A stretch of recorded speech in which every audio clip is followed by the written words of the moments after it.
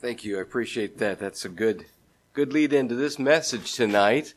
And I was afraid there a second that he'd had a lapse, but it was the interlude. And I'm glad he had the rest of the words up here, brother. Good. Thank you.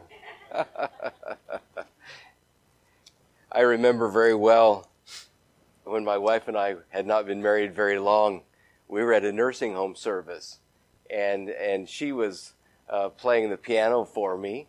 And I was singing a solo before I gave a devotion to the older folks, and there were about a dozen or so elderly folks out there.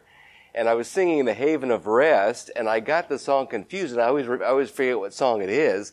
There's another song in the hymnal that has almost exactly the same tune. And do you remember what that song is? I can never remember what it is. I run across it from time to time, and it's another familiar old hymn, but it has almost exactly the same tune. And I got the words mixed up. I started singing the words to the other song on the second or the third verse, and I got the strangest looks from these elderly folks out there in the audience. And in fact, I got a few strange looks from my wife as well before I finished, and was very glad to be finished, actually. But I have a way of not remembering words, and I can remember tunes pretty well, but I don't remember words, and so I end up just making up words as I go. And that doesn't necessarily always work out very well. And my wife hasn't complained about that much because I use some word craftsmanship to write her poems regularly, and so she likes the poems, but she doesn't necessarily like the improvisation in the middle of a song.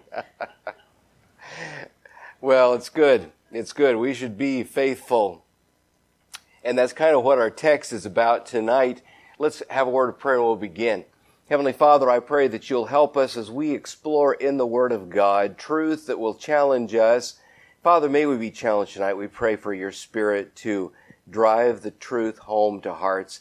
Father, accomplish a great purpose in lives this evening, and we can apply these principles very easily to the way our homes should be.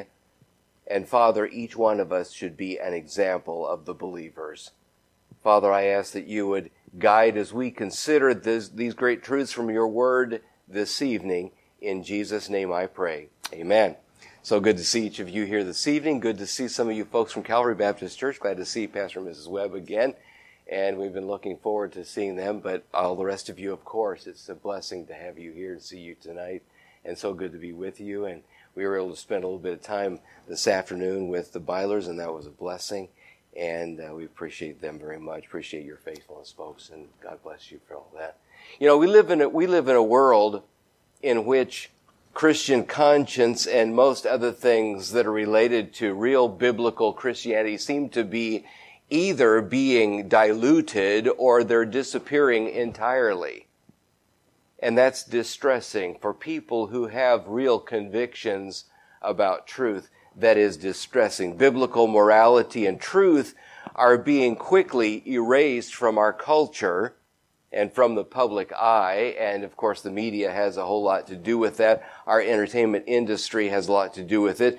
But when it becomes unpopular to take a stand in some area, there are a lot of folks who won't take that stand anymore. I heard a preacher say years ago, and I think it's absolutely true, if we don't say and declare what we believe, we won't very long believe it.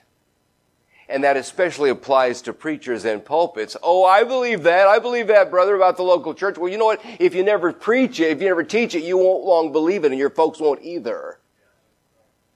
And that's true of just about any standard that we declare that we hold or claim to hold. If we don't talk about that and voice that in our family, it won't long be real to them, to our family members. We need to talk about what we believe, and there are so many things that aren't talked about these days. I still remember the story I heard years ago of a pastor who was questionable in many ways, but he was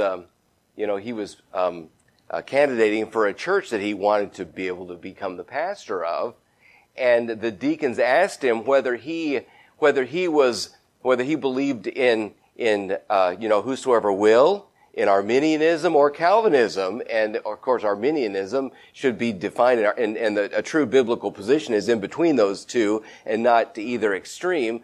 But he said, are you Arminian or Calvinistic? And he kind of leaned back in his chair and laughed and said, brother, I can preach it either way.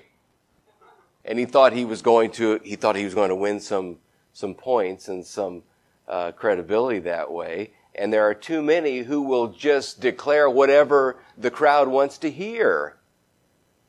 And we are compelled, those who know the truth are compelled to stand for the truth no matter whether anybody wants to hear it or not. And yet that certainly is not the trend of our age.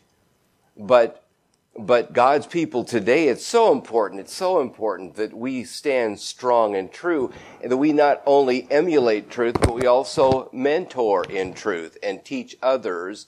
And we've read in 2 Timothy chapter 2 about what the Apostle Paul wrote about standing and enduring hardness, but also communicating that truth to others who shall be able to teach others also. And I think a basic Christian character is one of those things that's really lacking today, from honesty to industry to initiative to personal discipline. All of these things are lacking in our culture today and should be definitely hammered home in a Christian family. They're all things that need to be focused on. I want us to read about the instructions that the Apostle Paul gave Timothy, and we imagine from several different portions of Scripture, and certainly from this one, that he was a younger man, and Paul called him his own son in the faith. But he says here's something about his youthfulness, and I think it's interesting just to consider the words that he wrote to Timothy here. He says, let no man, in verse 12, 1 Timothy 4:12, let no man despise thy youth, but be thou an example of the believers in word and conversation, in charity and spirit and faith and purity. And the thing that I think should be noted here is the fact that Paul admonished Timothy to be an example. And of course the context is that of, even though you are young, don't let people despise you, and that means to disrespect or to disesteem. Don't let people despise your youthfulness, and sometimes a youth is not taken very seriously. But he went on to say, be thou an example, and you can almost set aside the fact that he was youthful and focus on the fact that he's to be an example. Don't let anybody disrespect you or disesteem you or disregard you because you happen to be youthful. You have a responsibility to be an example of the believers. And he gives a lot of different areas in which that applies, which we'll take just a moment to consider before we talk about being an example. He said, be an example in very many different ways. Be an example of the believers. And I think that the Apostle Paul was challenging Timothy to be a cut above. Be an example of the believers. Among the believers, be an example. Be one who shines. And he was admonishing a young man. And you say, yeah, but he was a preacher. I'll remind you again of that principle I cited a couple days ago. I think maybe it was Sunday I mentioned it in the book about godly manhood by a fellow named Gene Getz, who wrote the whole book about the qualifications for a bishop. 1 Timothy 3:1 and following. If a man desire the office of a bishop, he desireth a good work, let him be this and this and that. And his contention was, the whole thesis of the book was, that every man, unless he knows for sure what God wants him to be doing with the rest of his life, ought to strive to be measuring up to those standards so he can be qualified to do anything God wants him to do. And I thought that was a good principle. I've taught through those same principles, those same qualifications in our church about godly manhood. That's what a godly man should be. Oh, but God's not going to call me to preach. Well, he sure won't if you're not qualified. He sure won't if you don't meet those qualifications. But if we're going to be an example among the believers, well, that implies that we need to be determined to be tip-top, to be the very best we can be for Christ. And maybe those words, let no man despise thy youth, maybe they're there because youth are sometimes inclined to be inconsistent and easily influenced. And I was looking around just a couple minutes ago. I saw a few young people in the congregation tonight. You know what? If you're somewhere between the age of 14 and 24, you are probably very much inclined to be influenced by your peers. I've just recently had the chance to talk again with a young man in our church who said, Pastor, I need to get baptized. I got saved just a few days ago. I said, you know what? His name is Jaden. I said, Jaden, I said, last summer you made a profession of salvation. He said, I know. And he said, it was just all emotions. And he said, I realized very quickly that I wasn't really saved. I said, well, tell me about it. He said, at work, I started talking like all the unsaved guys at work. And he said, I lived my life in a way that was not becoming of a believer. And he said, I knew in my heart that God was convicting me of my sin, but I kept on until finally I couldn't do it anymore. And I got honest with myself. And he said, I called your son, Brother Ethan. He said, I spent some time with him. And he said, I got saved. I said, are you sure about it now, Jaden? He said, yes. But it just drove a point home to me that sometimes there are youth in a church who just sort of go and youth are not, of course, exclusive to this. It's not restricted only to young people. But young people are more perhaps inclined to be influenced because they're more formative than you are when you get to be 40 years old. You're more set in your ways the older you get. Young people, youths, are more formative, and they are more given to being influenced in wanting to please other people and be like other people and have others' approval. And maybe that's why the Apostle Paul stated that youth, and the implication is that youth are sometimes inclined to be despised because they sometimes can be very inconsistent. And Paul admonished young Timothy, don't give anybody a reason to despise your youthfulness. You be an example.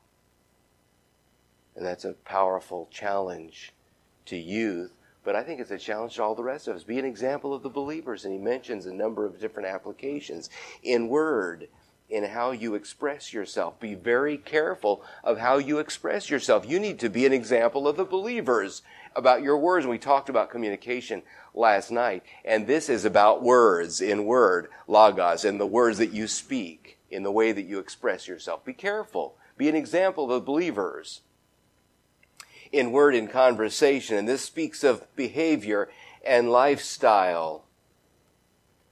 In charity, that's how we love and how we demonstrate godly love. It's agape. In spirit is how we present our Lord, how we live.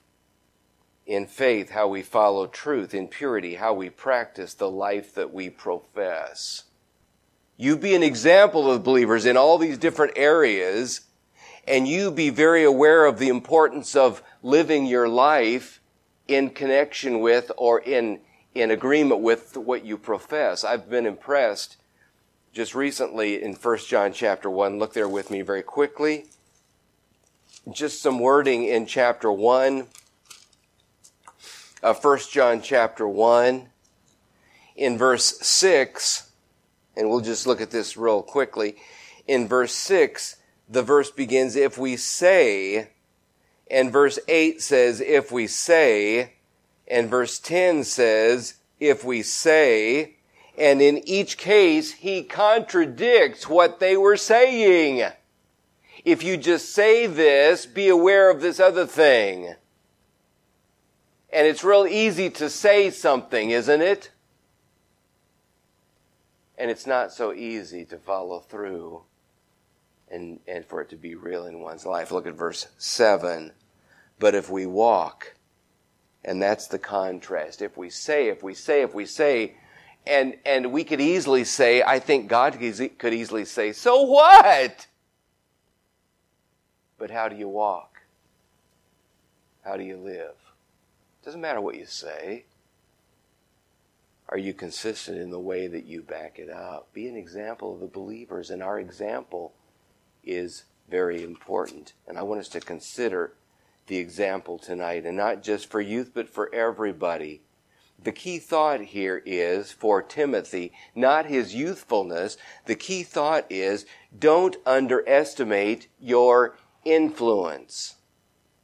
Your example, your testimony should be such that so that others can't find fault with it, and it is such that none of us even know what we could mean to somebody else in their spiritual life. Let no man despise thy youth. Be an example of the believers. Be an example of the believers. A dad doesn't have any idea how much of an impact he's having in the lives of his children and his wife. A mom doesn't have any idea what she's communicating many times to her family. A youth doesn't have any idea a lot of times what he is communicating to those around him about himself. And I found this to be true, that a lot of times it seems like youth are, when people see a young person in church, they're just glad they're there. They're just glad they're there. And they could be as inconsistent as the day is long in the way they live their life. But the older folks are glad they're there. They're glad you're there. They're glad you're here. Are you an example of the believers? And that's the point for all of us. I believe we undervalue our influence. Look at Matthew chapter 5. And that's the first thought in this, the main part of this message that I'd like to communicate. We undervalue our influence. In Matthew chapter 5, in the Sermon on the Mount, in the first chapter of the Sermon on the Mount, Jesus said in verse 13, "Ye are the salt of the earth, but if the salt have lost his savor, wherewith shall it be salted? It is thenceforth good for nothing, but to be cast out and to be trodden under foot of men. Ye are the light of the world. A city that's set on a hill cannot be hid. Neither do men light a candle and put it under a bushel, but on a candlestick, and it giveth light unto all that are in the house. Let your light so shine before men that they may see your good works and glorify your Father which is in heaven." And I think that a lot of times people undervalue, they fail to see the value of their own example. And just for what Jesus said, you know what? How much salt does it take to salt a pound of meat? Does it take a pound of salt? Well, of course not. It just takes a few sprinkles. And he mentions the candle as being the light of the world. How much light does it take to give some significant illumination in a very, very dark place? When I was a child, a kid, I remember our family touring Carlsbad Caverns in New Mexico. And you probably have some of those deep cave type attractions around here. There was one in Missouri where we went to where I met my wife at Bible college, and people, you go way down deep into the heart of the earth, and then the guide usually thinks it's clever to shut off the lights. And everybody gasps because it is absolutely pitch black dark in those places. Not a ray of light anywhere. And all it takes is for somebody just to strike a match or light a candle, and everybody breathes a sigh of relief because all of a sudden now there's light again. It doesn't take very much light to bring illumination in a dark world. It doesn't take very, I'm just one person. It doesn't take much salt to make something salty. It doesn't take much. And of course, Christ always knew that conscientious believers would be in the minority. The Lord always knew that. In fact, He said, few there be that find it. It's a narrow way. Because wide is the gate, broad is the way that leads to destruction. Many there be which go in thereat. The majority are not following that way, but your salt and your light doesn't take much to make a big difference. Don't undervalue your influence, either in your home or in the world where God has placed you. How much light does it take to lighten the darkness? Not very much. In 2 Peter 1:19, the Bible talks about it, and the context is about the Scriptures, and I've always been impressed with what Peter wrote there in 2 Peter chapter 1, because he said, we were eyewitnesses of His majesty, but we have a more sure word of prophecy, more sure than even an eyewitness account, and that's the Scriptures. But he references in 2 Peter 1:19 the day star, until the day star appears until the day dawns and the day star arises in your heart. It doesn't take very much. When it's a dark, dark night, just a little bit of light makes a huge amount of difference. Most people know the name D.L. Moody, and I understand that he was not a local church man, and that's probably the reason why most of the influence that he had as an evangelist, as a servant, as a preacher of the gospel is gone today, because he was not a local church man. But it has been said that as much of an influence as D.L. Moody had in the 19th century, seeing thousands and thousands of people brought to Christ during his ministry, do you realize that it was a lowly shoe salesman who led him to the Lord? And you'd have to search a while to even find that man's name. The man that witnessed to this one who preached the gospel to tens of thousands of people. Oh, I could never have that much influence. No, but the one that you have influence over could. And I don't know how far-reaching Timothy's ministry actually was. The Apostle Paul's was phenomenally far-reaching. I don't know how far-reaching Timothy's influence was, but my wife and I have always, over the years, been terribly convicted, deeply convicted, that the greatest influence we can have on our world is to raise godly children. And what good does it do if you help rescue somebody else's children if you lose your own? What good is that? And I fully believe that our own children will have a much farther reaching effect in our world than my wife and I have ever been able to have. And that goes back to example. We undervalue our influence.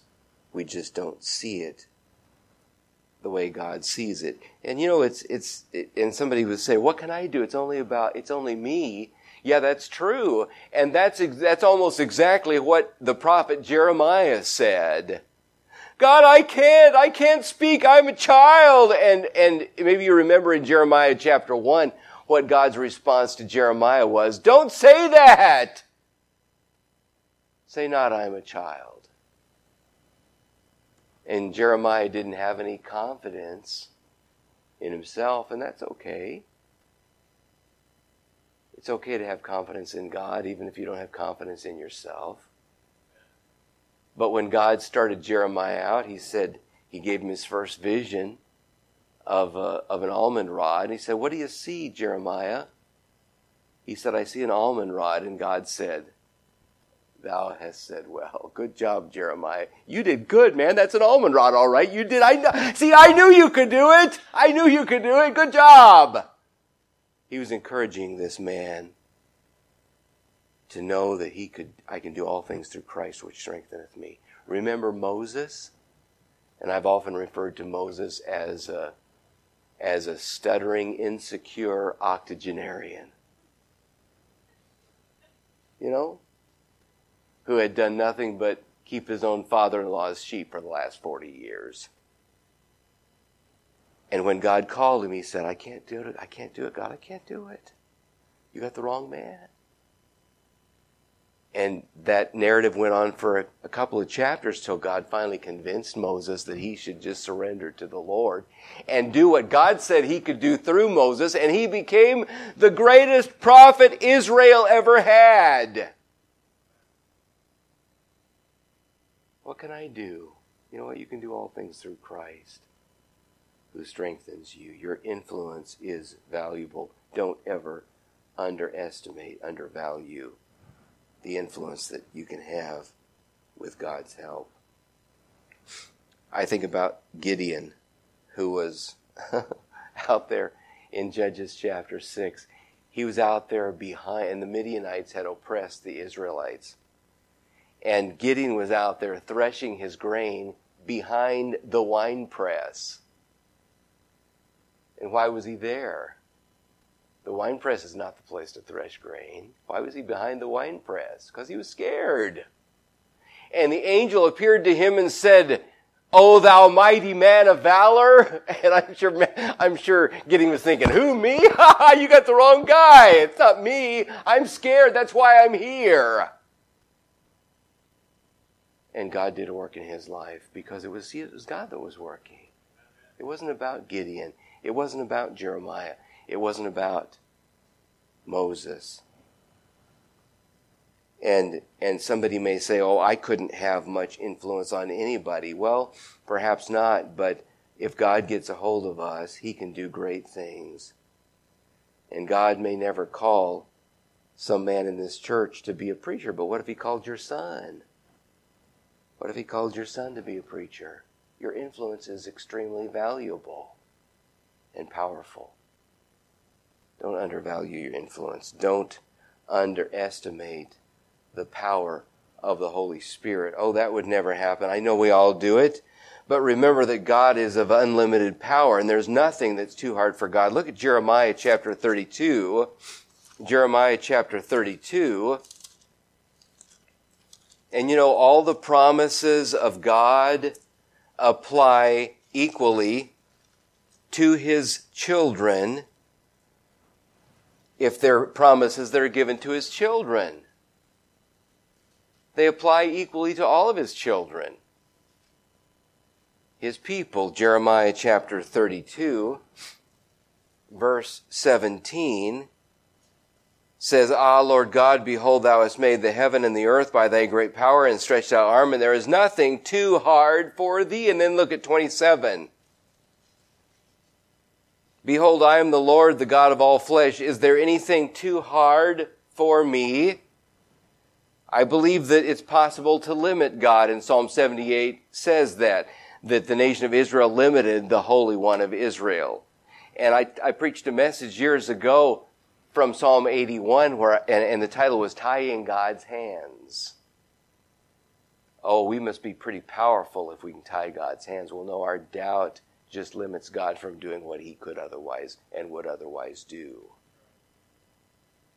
At the end of Psalm 81, he said, "You know what, I was going to feed you with the finest of wheat. I was going to do this, I want to do this, I should have done this, I could have done that, but I didn't. Because you wouldn't trust me," basically. And so we limit God by our unbelief because we underestimate the power of God, the power of the Holy Spirit. I think sometimes our prayer amounts to praying for what we consider will likely happen. And there's somebody that we know that's just a blasphemer and an atheist, and you know, there's not much point in praying for them because they're so far away, but as soon as they make some kind of move toward the truth, then we'll start praying for them because we're considering it possible when it seems like it's likely.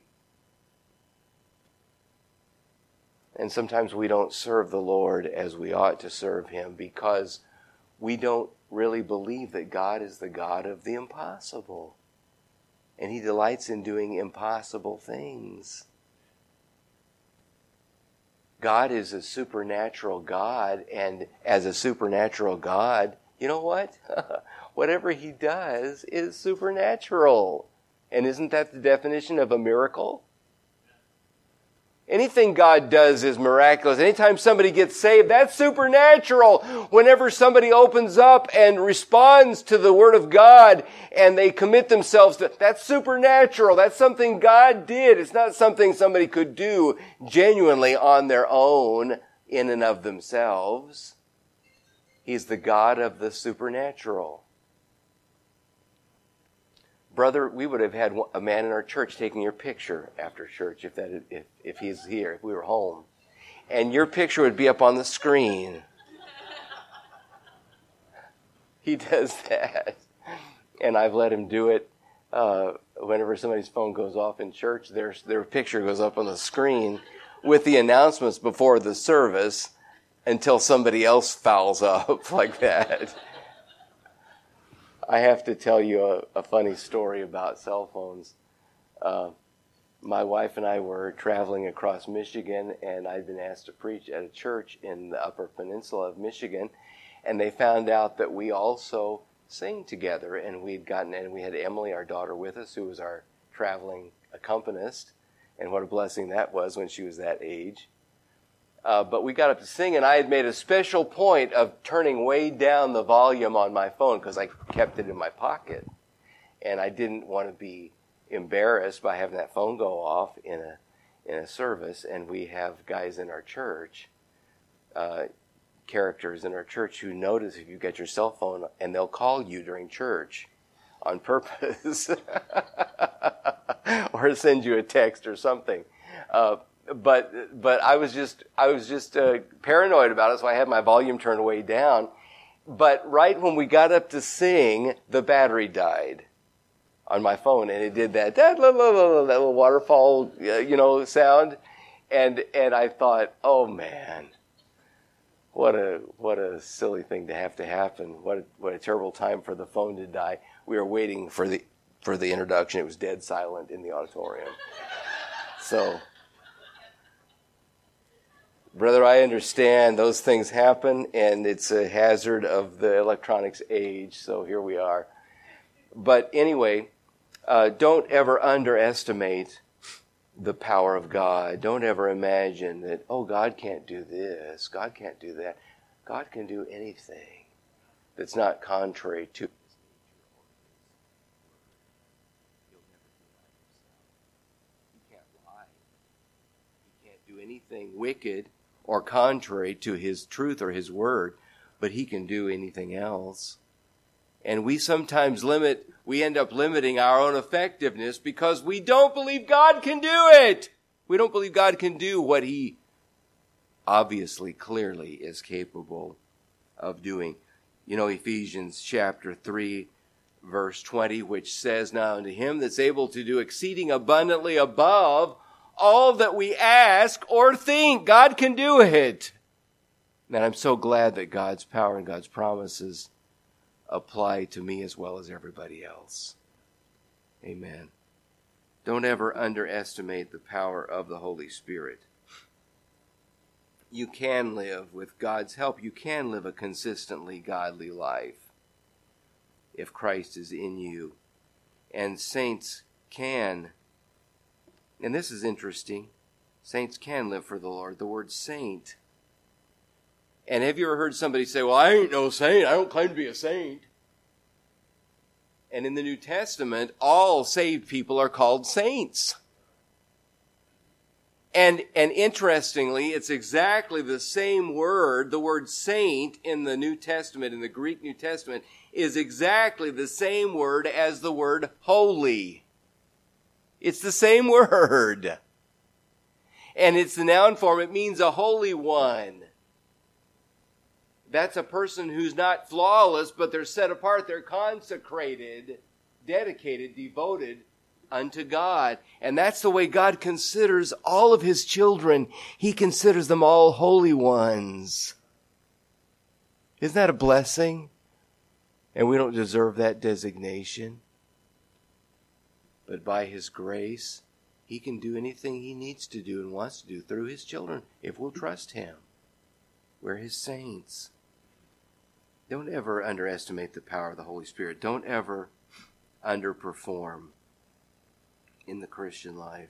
What can I do? Well, we get so caught up with the temporal details of life that we sometimes fail to even consider what the Lord wants to do with us. Remember this. Don't fail to recall that the only thing that's going to last is that which is of eternal value. That means everything in this world, everything that's temporal, everything that's temporary, everything that's material is going to pass away. And the only thing that's going to last is that which is related to the spiritual. That's all it's going to endure. And material possessions and riches and all of our things that we collect, everything else, everything like that is temporal. It's only the eternal that will last, and the temporal will pass away. And so it's a legitimate question. When we think about our example, be an example of the believers. What are you doing right now, today, this week? What are you doing that's really going to last? What are you doing for eternity? What are you? How are you investing yourself? We talk about, my wife read me a quote that she found today about the rapture and about the saints who will be translated into heaven. One of these days the trumpet's going to sound. What if today or what if tomorrow was your last day before the rapture? What are you doing? What am I doing that will affect the face of eternity? What are we doing for eternity? Something that'll really last. Oh, we need to have the right priorities. We need to be an example of the believers. How are you investing in eternity? God calls his people to holiness. And 1 Peter chapter 1 states this, and you're familiar with this passage of Scripture. 1 Peter chapter 1, verse 15 and 16, as he which hath called you is holy, so be ye holy in all manner of conversation. Verse 15 says, because it is written, be ye holy, for I am holy. And this is because of salvation. And look at chapter 2 real quickly. He goes on from that and says, you know what, you're supposed to be different, and you can make a difference. 1 Peter 2:9, but ye are a chosen generation, a royal priesthood, and a holy nation, a peculiar people, that ye should show forth the praises of him who hath called you out of darkness into his marvelous light, which in time past were not a people, but are now the people of God, which had not obtained mercy, but now have obtained mercy. And the Bible says that God's people should be an example in an ungodly world. We should be an example in our home, our family. Everybody in our family should know this is a Christian home. And not just a, quote, air quote, Christian home, but I mean a real Christian home. Be an example of the believers. And exalt the Lord Jesus Christ in your home, in your heart, in your life. In all these different areas where Paul admonished Timothy, in word, in conversation, in spirit, in faith, in love, in purity, all in charity, all these different areas. An example of the believers. And don't imagine, oh, I could never be that. I could never do that. I can do all things through Christ, which strengtheneth me. I can be what he wants me to be. I can live the life that he wants me to live. I can be an example of the believers. We can have a strong and unshakable, godly, Christ-exalting home. We can. We can have that if we're trusting the Lord and we're committed to it. Let's pray. Heavenly Father, I pray that you'll help us